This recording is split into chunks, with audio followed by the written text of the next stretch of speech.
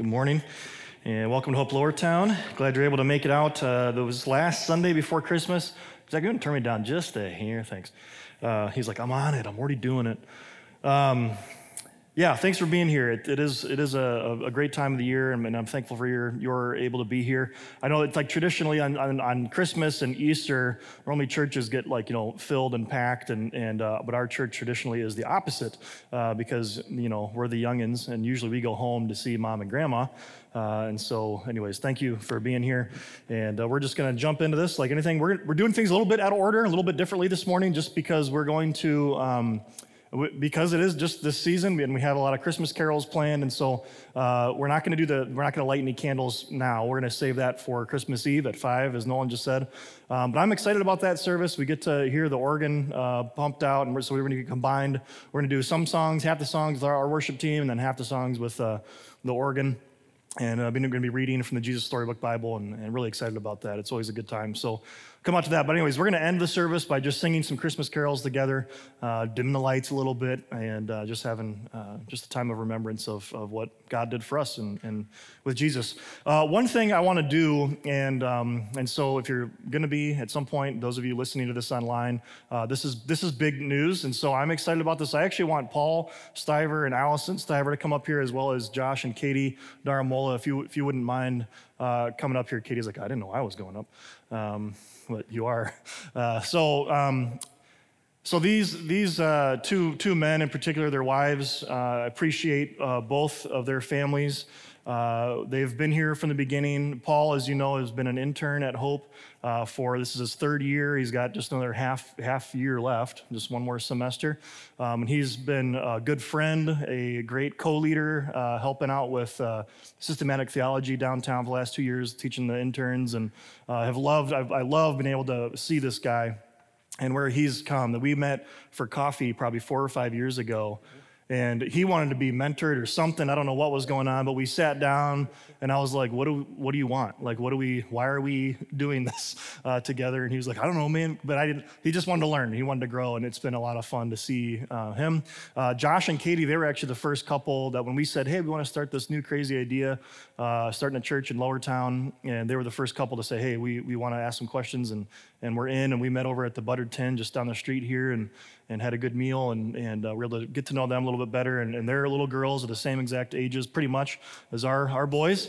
As well know. What's that? She's shaking her. Oh, Angela's shaking her head. Yeah. No, my wife.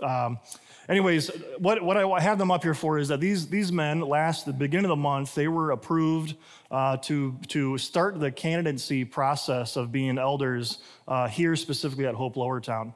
And that comes with a lot of things. They're already doing a lot of that work, and it's really just recognizing them like, hey, you're already functioning, if you will, as an elder, and we just want to make that real and recognize there's a little bit of that authority, if you will, that gives them the ability to preach. At Hope, you have to be an elder to preach, and so that's why we've been bringing Pastor Drew and other pastors here and other elders from our downtown campus that have helped fill the pulpit for me. But it just kind of makes sense to have men who are from this body, who know you, who love you, and who are going to serve you. So actually, Paul is actually going to be finishing up this series next week, and I'm really excited. Just for me, my own health, to have some help around here. And would love to obviously have Josh up here as well when the opportunity arises, and just gives me a break. I don't get to just sit under the preaching of God's word, and so it's a joy to me. So I'm thankful for them. I'm thankful for what they do, and Josh helping out with it's partner. Project Home, and so they're actually cooking a meal this afternoon, and so excited for what they're doing as well. And anyways, I'm just going to pray for them if that's okay. And again, this is just their candidates. This doesn't mean that it's official. We are currently going through our elder statement of faith in a deeper way, and it doesn't mean if they don't become elders, it means that they've got some crazy theological thing. It could be any number of things. It could be just families or the time commitment. But if something comes up, but they were voted on by the elders downtown to start this process. So let me pray for them as we move on. Father, again, I thank you for Paul and for Josh. I thank you for their leadership in this church, in this body, in your body, that this is not our church. And so would you just help these under shepherds of you to be able to help steer this ship in a spiritual manner that would be honoring and pleasing to you, that as they come alongside of me, that they would be able to help and spiritually guide the people in this and the families in this church. And so, God, unless you help us, we labor in vain. And so I pray that these men would just have a special anointing of the Spirit, and that you would help guide them and protect their families from the attacks of the evil one. And so, God, I pray now for a blessing upon them and their families and this church. And it's in Jesus' name that we pray. Amen. Thanks, guys. All right, we are entering week 3 of the Advent of looking at "Come, Thou Long Expected Jesus," and I've been starting every week with a quote from Dietrich Bonhoeffer, and this one in particular. The last ones were like, that doesn't really fit with the sermon. I mean, I guess it kind of does, but this one like really did, and so I wanted to do that. And yet this morning we were praying, and we do pray at 8:15 every Sunday. So if you want to come out and join us in that, we just meet just down the hallway in the library. Love to have you come and pray, but. Nate Grayburn was actually praying just for humility. And I mean, I wish I could have just recorded that and then just said exactly what his prayer was. But he really hit on what Dietrich Bonhoeffer says this morning. So Dietrich Bonhoeffer, just German theologian, pastor.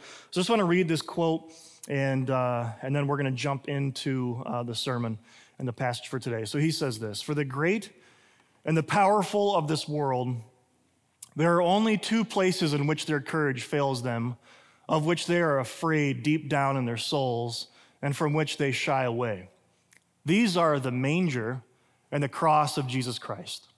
No powerful person dares to approach the manger, and this even includes King Herod. For this is where thrones shake and the mighty fall, the prominent perish, because God is with the lowly. Here the rich come to nothing, because God is with the poor and the hungry. But the rich and the satisfied he sends away empty. Before Mary, the maid, before the manger of Christ, before God in lowliness, the powerful come to naught. They have no right, no hope. They are judged. Who among us will celebrate Christmas correctly?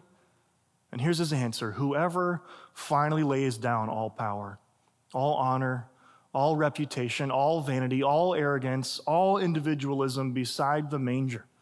Whoever remains lowly and lets God alone be high. Whoever looks at the child in the manger and sees the glory of God precisely in his lowliness."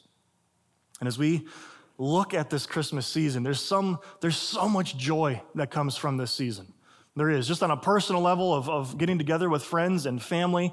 Every other year, we spend it with my side of the family or my wife's side of the family, and she's got a big, in numbers, family. And so we go and we all get together, and there's like 50 or 60 of us, even more now. They're all having kids, and we actually have to go to someone's church. There's like 4 pastors in the family, so we just go to someone's church, and we get together and we play football. There's kind of these 2 generations of cousins, the older cousins and the younger cousins. I'm actually one of the younger cousins. Even though I'm getting there, and we play a good game of football, and we just have a lot of fun. But yet they all love Jesus, and so we're able to rejoice and look at God and the manger. I'm just this is the first year. I mean, Christmas has always been a lot of fun, but this is the first year I've really been able to just live vicariously through my 2-year-old again. Just the joy that he sees and all these things, right? We had these presents laying around, and he can look at a tag and it says, "Oh, that has an H on it. That's for me." Like he just gets so excited. And that one's got a J. "Oh, that's for Jack." It's like, yeah, that's right. But there's just so much joy in that. And I just want that to be us this season, to be able to look at these ancient texts and say, this is good and this is true. This isn't just some random story. And so I've really, really loved being able to dig into this Gospel of Matthew as we look at it through the lens of Matthew, and looking at now in chapter 2, verses 1 through 12. Let me just read the passage we're going to be digging in today. And there's just a couple statements and a couple key words that sometimes I just gloss over, because I've just heard this so many times, and I want to look at this like my 2.5-year-old and just say, wow, this is amazing. This present's for me, right? This is for us. Let's read this passage, Matthew chapter 2, 1 through 12. It says, "After Jesus was born in Bethlehem in Judea during the time of King Herod, Magi from the east came to Jerusalem and asked, "Where is the one who has been born King of the Jews? We saw his star when it rose, and we have come to worship him." And when King Herod heard this, he was disturbed, and all of Jerusalem with him. When he had called together all the people's chief priests and teachers of the law, he asked them where the Messiah was to be born. "In Bethlehem in Judea," they replied, "for this is what the prophet has written. But you, Bethlehem, in the land of Judah, are by no means least among the rulers of Judah, for out of you will come a ruler who will shepherd my people Israel." Then Herod called the Magi secretly and found out from them the exact time the star had appeared. He sent them to Bethlehem and said, "Go and search carefully for the child. And as soon as you find him, report him to me so that I too may go and worship him." After they had heard the king, they went on their way, and the star they had seen when it rose went ahead of them until it stopped over the place the child was. And when they saw the star, they were overjoyed. On the coming to the house, they saw the child with his mother Mary, and they bowed down and worshiped him, and they opened their treasures and presented him with gifts of gold, frankincense, and myrrh. And having been warned in a dream not to go back to Herod, they returned to their country on another route. So that is the passage we're going to look at today, and there's just a couple phrases that I want to dig into, but the first one that I want to look at is, who was Herod the Great? Who was this king? Who was this individual? And what is so significant about this man? Why is he a key player in the story and the birth of Jesus? And so looking back at that verse 1, after Jesus was born in Bethlehem in Judea, during the time of King Herod, and he's labeled king here. I'll explain that in a little bit. Magi, these wise men from the east, came to Jerusalem and asked, "Where is the one who has been born King of the Jews? When we saw his star, it rose, and we have come to worship him." And when King Herod heard this, he was disturbed, and all of Jerusalem with him. And as I was reading this, there's that phrase that just jumped out to me off the page. It says that King Herod was disturbed, and all of Jerusalem with him. I think in my mind and understanding the story and having read it countless times, I kind of understand why King Herod would be disturbed, but why all of Jerusalem with him? And so I had to do a little bit more digging. And so this is just kind of King Herod and his seal, that there would have been coins that were made after his image and all these different things. And so King Herod, let me back up a little bit and just explain how the Roman Empire worked. And so Jerusalem right now is underneath the occupation of the Roman Empire. And so Caesar Augustus is in charge. He's the Caesar. He's the dictator in charge of all of this land, the region. And so what would happen is that when Rome would annex another country or take over another country or a region, they would say, "Hey, listen, you can keep doing everything the same way you've been doing it. You don't got to change anything, except you need to learn our language. You're going to pay taxes to Caesar, and you also have to recognize that Caesar is God." Right? That was what they had to do. And so in a polytheistic community where they had many gods, that really wasn't a big deal, right? That was like, all right, we just add another god to the the Rolodex, right? What's a better? Pantheon. Yeah, but I mean, there's stone tablet. Add another name to the list, right? And so that's all they did. Except for the Jews, this was a really big deal. They were monotheistic. They had one God. And so then for another nation to come in and say, you need to pay taxes to this new God, that's why there was always rebellions and there was all this turmoil within this culture. And so that was a problem. And so what Rome would do is they would appoint local leaders and local people to rule and to reign over that. And so Caesar appointed Herod the Great. And he was appointed in 47 BC, and so counting down then, right? This is before year one. And so in 40 BC is when he was given the title of king. And he rules, and he was called Herod the Great. He was given that name because he actually brought stability to a very unstable period and time and land.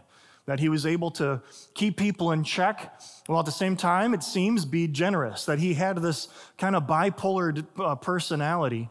There was actually some stories that in difficult times that he would actually cancel taxes, or he would pay the people's taxes out of his own wealth so that they would be able to make it through a time of depression. Or in famine, in the year 25 BC, there was a great famine, and he actually melted down his own gold plates and different things to sell to people to be able to buy corn for people who needed it, right? So you had that side of him. He was a great builder. If he built the temple in Jerusalem, it was Herod's temple is what it's called. And so the temple that Jesus would have gone and worshiped to was built by this man. And all of his, every single stone had his seal stamped into the stone. And even today, if you ever do go to the Wailing Wall, the last remaining piece of that temple that he built, they're all stamped with his seal. He's the one who took credit for that because he did. He built it. And yet, he had this other side, this evil side, this very, very superstitious side. And so anyone who ever was maybe a threat to his power or tried to supersede him, he cut him down immediately. He actually killed his wife because she was starting to threaten his position. He killed his oldest son and 2 other sons. 3 of his sons he assassinated with his own hands because he was worried that they might try to usurp his authority. Right? That's the kind of man that he was. Caesar Augustus actually is quoted by saying that it would be safer to be one of Herod's pigs than one of his sons. All right, that's this guy. Right, it's safer. Like this is Caesar, right? Like a dictator saying, "I'd rather be one of his pigs than one of his sons." And Herod, while he had this bipolar thing, obviously the murderous aspect of what he did is what he was known for, and people hated him for it. And so actually, when he was 70 years old, he knew he was about to die, and he rounded up on dumb little trumped up charges on a lot of the wealthy and leaders of in Jerusalem, and rounded them up, put them in prison, and right before he died, he had them all executed. And then this is the quote here he said, "No one will mourn for my death, so I'm determined that some tears should be shed when I die." That's this guy. So when it says that King Herod was disturbed and all of Jerusalem with him, that's why. They were afraid. Oh no, there's someone else who's claiming to be king and he's supposed to be our king. Well, what's the ramifications of that? You see, because Herod was Jewish. And so therefore he was the king of the Jews. He oversaw the Jews and that was his title. And now all of a sudden the Magi come in and say, "Where is the king of the Jews?" And he's like, right here. What do you mean, right? So that is Herod the Great. And so then he asked the question, where is he? All right? So verse 4, when he had called together all of the people's chief priests and teachers of the law, these are the people who would have known the scriptures backwards and forward and probably had a lot of it memorized, that he asked them where the Messiah was to be born. And without hesitation, they reply, and again, keep in mind Matthew's objective. Matthew's objective here is to help the Jewish community that are reading this narrative for the first time. He's proving that this is the Messiah. We're taking all these Old Testament texts and we're saying all of these prophecies just scream, this is him. This come thou long expected Redeemer. This is the one we've been waiting for. And they reply in Bethlehem and Judea. For this is what the prophet has written. And he's going to quote here Malachi, or I have to say it, right? The Italian prophet Malachi. I know, it's so bad. You have to, though. No, you don't. It says this in Malachi. "But you, Bethlehem, in the land of Judah, are by no means least among the rulers of Judah. For out of you will come a ruler who will shepherd my people." And so that's one aspect of the prophecy that we see. And this is, again, I just read this a couple weeks ago, but I want to read this again. This is the prophecy that Nathan is giving to David from Yahweh himself to the king of Israel, saying that something about your line and your lineage is going to be established forever. And he's going to be born now in Bethlehem. Bethlehem simply means the city of David. Yahweh declares to you that Yahweh himself will establish a house for you when your days are over and you rest with your ancestors. I will raise up your offspring to succeed you, your own flesh and blood, and I will establish his kingdom. He is the one who will build my house for my name, and I will establish the throne of his kingdom forever. I will be his father, and he will be my son. And when he does wrong, I will punish him with a rod wielded by men, with floggings inflicted by human hands. But my love will never be taken away from him, as I took it away from Saul, the first king of Israel, whom I removed from before you. Your house, David, and your kingdom will endure forever before me. Your throne will be established forever. But yet, physically on this earth, that doesn't happen.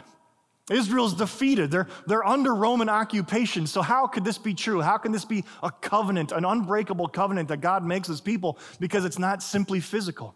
It's a spiritual aspect. And he's saying, this is him. This is the one, the Messiah, the Redeemer that's going to set the people free, and he's going to be born in Bethlehem. So again, Matthew using the Old Testament to prove that Jesus is the Messiah. And there was a couple other things that just kind of I want to zoom in on, and this is simply the Magi and their gifts. What is it about their gifts that is so special? It says, then Herod called the Magi secretly. Paul's going to talk a little bit more about that next week, about kind of what does Herod do with all of this. So Herod calls the Magi secretly and found out from them exactly the time the star had appeared, right? It's going to be about 2 years, right? Spoiler alert. They've been traveling. They've been wandering, looking for Jesus. And he sent them to Bethlehem, and he said, go and search carefully for the child. And as soon as you find him, report to me so that I too may go and worship him. You kind of hear like the evil leader, just the right? This is my evil plan, my plot. I'm going to send you there. Let me know where he's at, because I'm going to go worship him with my sword, right? I'm going to end this thing. And so that's what's happening here. And then they say this: after they had heard the king, they went on their way, and the star they had seen when it rose and went ahead of them until it stopped over the place where the child was. And when they saw the star, they were overjoyed. And on coming to the house, they saw this child, the mother Mary, and they bowed down and worshiped him, and they opened their treasures and presented him with gold, frankincense, and myrrh. And after having been warned in a dream to go back to Herod, not to go back to Herod, they returned to the country on another route. And again, Paul will kind of talk a little bit more about that next week, I think. I'm not putting words in his mouth. But I want to look at these three gifts they bring. Actually, this morning, Paul, I want to read a passage here. Paul brought this up to my attention just this morning, and it's really cool. Actually, I'd never seen this or at least connected the dots. And this is from Isaiah chapter 60. And again, keep in mind what Matthew's doing. Matthew is he's saying this is the Messiah. This is the promised one. This is the one who's been prophesied about. So this is Isaiah chapter 60, and it's kind of the title of the chapter is The Future Glory of Jerusalem. It says this, right? Just connect the dots here. This is thousands of years before this day in Jerusalem, or in Jerusalem when Jesus was born in Bethlehem. It says, arise, Jerusalem, and shine like a star. The glory of the Lord is shining on you. Other nations will be covered by darkness, but on you the light of Yahweh will shine. The brightness of his presence will be with you. Right? Jesus coming to light up the darkness. Nations will be drawn to your light, and the kings to the dawning of your new day. Look around you and see what is happening. Your people are gathering to come home. Your sons will come from far away, and your daughters will be carried like children. You will see this and be filled with joy. You will tremble with excitement. The wealth of the nations will be brought to you from across the sea. Their riches will come. And listen to this. Great caravans of camels will come from Midian, from Ephah, and from Sheba, bringing gold and frankincense. And people will tell the good news of what Yahweh has done. Right? So Matthew, even in his narrative, is saying, this is it. This is crazy. These kings from faraway lands are actually coming to give and present these gifts. So what are these gifts, and what is significant about these gifts? The first one is gold. And if we look at any kind of gold, and even the story of King Herod melting down his plate, gold is simply symbolic of being a king, right? The king sat on a golden throne, or all these different things, or even Elvis Presley, the king, right? Wasn't his toilet made of gold, I think, right? Wasn't that a thing? Right? It's symbolic of gold is surrounded, or kings are surrounded by gold. It's just what it is. And so the Magi come in and saying, we want to give this child this gold, as that Dietrich Bonhoeffer quote, we want to humble ourselves even though we are kings, even though we are wealthy. It is nothing to this child. And we want to give him this gold, and we must submit to him even though we are kings. And as King David says in Psalm 110, Yahweh, my God, said to my Lord, my master.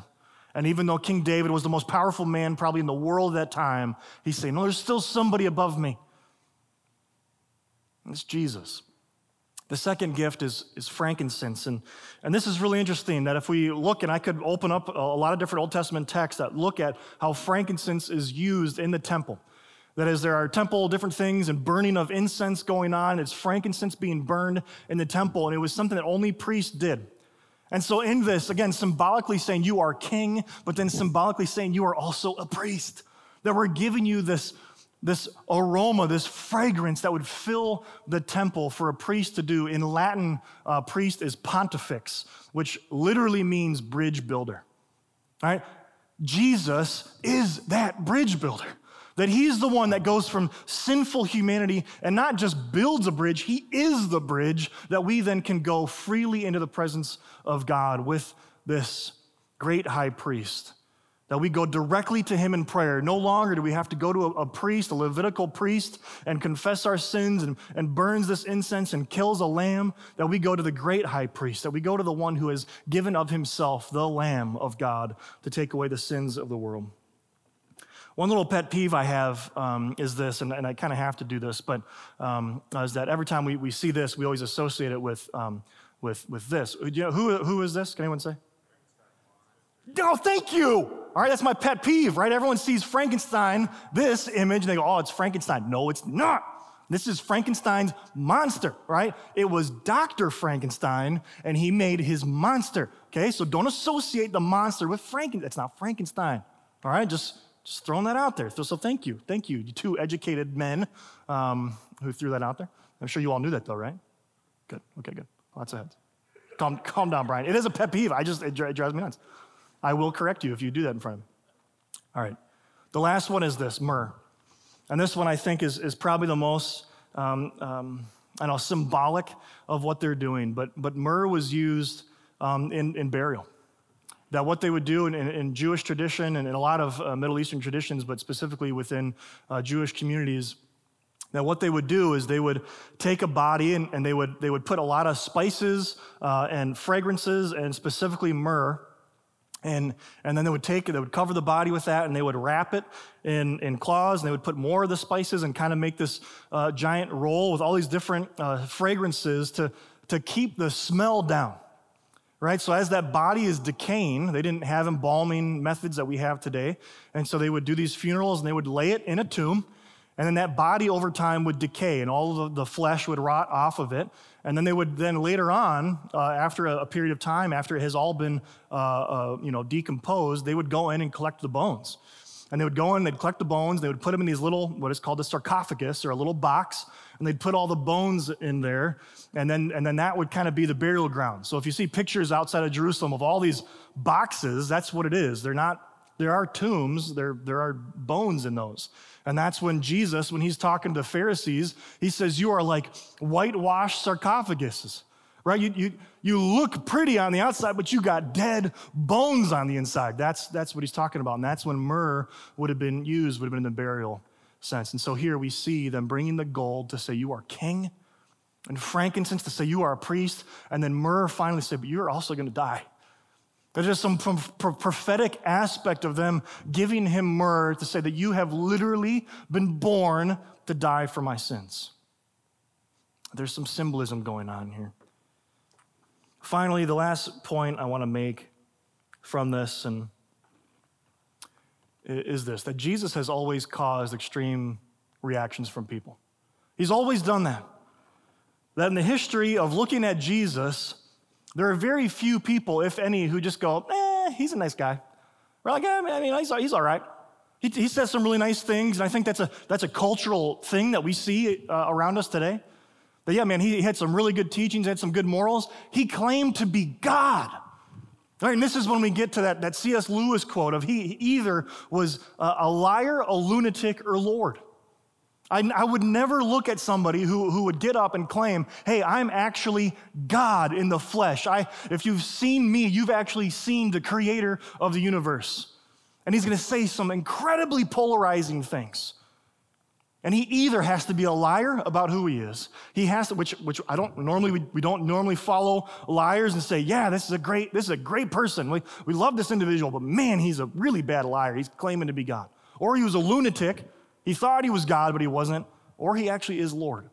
Those are the only options that Jesus actually lays out for people. There is no in-between ground. He's very polarizing. And so the reactions that we even see from this is just simply King Herod. Of King Herod saying, right, this is a gut-wrenching response when people come face to face with a God and a Savior. A Savior being born in a manger means someone needs to pay for my sins because I'm not good enough to do it on my own. That's what this means. That's what Jesus being born in the manger means. Of that humility aspect. That's not what people do. It's offensive, and they run from it, and they hate people who grasp onto this and say, no, this is. Jesus said he is the way, the truth, and the life, and no one comes unto the Father but through me. That's polarizing. That is offensive to a lot of people. The other extreme, though, are the Magi. These other kings, these wise men who come and they bow low and they worship. They worship the king.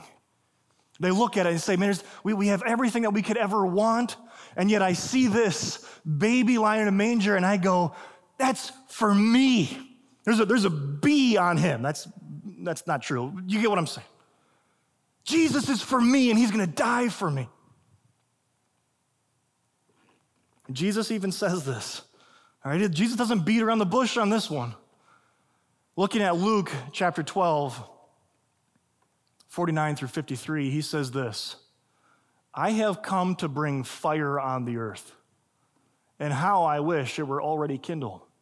But I have a baptism to undergo, and what a constraint I am under until it is completed. He knows he's about to die. And he says this, do you think that I came to bring peace on earth? No. I tell you, but division. This is Jesus. This is polarizing here. From now on, there will be 5 in one family divided against each other. 3 against 2, 2 against 3. They will be divided. Father against son, and son against father. Mother against daughter, and daughter against mother. Mother-in-law against daughter-in-law, and daughter-in-law against mother-in-law. What's he saying? They just don't get along, right? It's just a family, right? Isn't that just part of being a family? You just argue about things? No. This is division. This is saying that when I go home for Christmas and I'm interacting with people who completely disagree with me that Jesus is the Savior of the world, who look at me and think, you're wasting your life. Like you are giving all your time and your talents and your work and your tail off to share this stupid gospel. It's not true. It's polarizing, and yet all I want to do is tell them about Jesus. There's division. This is what Jesus does. And yet, all who come will be forgiven. That all who have a burden are heavy laden, that when they come to the feet of Jesus in humble submission and say, I cannot save myself, that I am indeed a sinner, and I have sinned against you, and you alone, God, will you forgive me? That he is just to forgive them of their sins and faithful to forgive them of their unrighteousness. So I want to end here again with another quote from Bonhoeffer, kind of flipping this and looking at the joy of Christmas. In an incomprehensible reversal of all righteousness and pious thinking, God declares himself guilty to the world and thereby extinguishes the guilt of the world. That's not polarized. That sounds good, except, wait, are you saying I'm guilty of something? I'm not guilty of anything. God himself takes the humiliating path of reconciliation, thereby sets the world free. What do you mean free? I'm not in bondage of anything. God wants to be guilty of our guilt and takes upon himself the punishment and suffering that this guilt brought to us. Whoa. What kind of loving God would have to punish me? God stands in for the godlessness. Love stands in for hate. The Holy One for the sinner. It's polarizing. Now there is no longer any godlessness, any hate, any sin that God has not taken upon himself, suffered, and atoned for. Now there is no more reality and no more world that is not reconciled with God and in peace. That whosoever will come will be forgiven. That is what God did in his beloved Son, Jesus Christ. See the incarnate God, the unfathomable mystery of the love of God for the world. This is for me. God loves human beings, and God loves the world. Not ideal human beings, but people as they are. And not an ideal world, but the real world. So in closing, in our application, before we sing and before we have communion, I just have two questions for you. Are you Herod this Christmas, or are you the Magi this Christmas? And maybe you think, no, I want to serve, I want to follow King Jesus, but is there something in our heart that we're not willing to give to Jesus? Something in the recesses of our mind, of our heart that just say, that thing, I can't give that to you. I love that too much. Or are we going to be like the Magi? To go to any length imaginable to give riches and to bow the knee to King Jesus this Christmas. We're going to enter into a time of communion. And this is actually kind of a unique time to take communion. All right, here we are. We're thinking about, we're imagining Jesus being born in a manger, but he doesn't stay a baby. He doesn't stay in the manger. He grows up. And he chooses to die for your sins and for mine. And in doing that and preparing for that, he establishes the sacrificial meal. And so we have this gold and we have this frankincense and we have this myrrh. That he was born to die, and we remember that. That we take the bread and we eat that bread and we chew on that bread and we viscerally taste that Jesus died for my sins. And then we take the juice and remember that his blood was shed for mine because I'm the one who deserved the wrath of God. That is polarizing. But God chose to give of himself so that we wouldn't be polarized, that we wouldn't be in exile anymore, but that we would be brought near. So as we sing these Christmas carols, man, let's just remember who he is, remember what he's done and what the Father has done for us.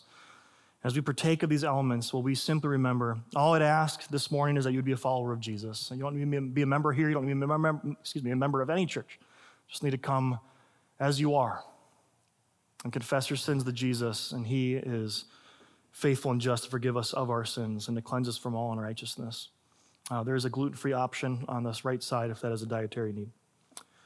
Will you bow and pray with me? Heavenly Father, I thank you for our time together this morning. I thank you that as we come to this Advent season, that it is happy, it is beautiful to think of Jesus as this little baby and the joy that brings. That's what this whole Advent season is about, is God taking on flesh. But he doesn't just take on flesh to be a good mentor, to be a good teacher, to teach us a nice way to live. You came and you sent your son to this earth so that we would worship him as Lord and that we would obey his teachings, even his teachings on eternal life and death. That is so polarizing. So those little things in our hearts that are pulling, even in our own life, to say, I don't want to give that, or even that theology, or Jesus said that thing, I'm really having a hard time with that. God, would we just give that to you and trust that you are good and you are gracious? That even when we don't understand everything, that we can look to the cross, we can look to the manger and say, but Jesus loves me. This I know because the Bible tells me so. So God, as we partake of these elements, as we confess our sins privately and corporately, as we sing these songs, these carols to remember, God, would you be honored, would you be glorified as we boldly come to that throne of grace in our hour of need, because your great high priest is standing there mediating in our behalf. And it is in Jesus, the Redeemer, the Deliverer's name that I pray. Amen.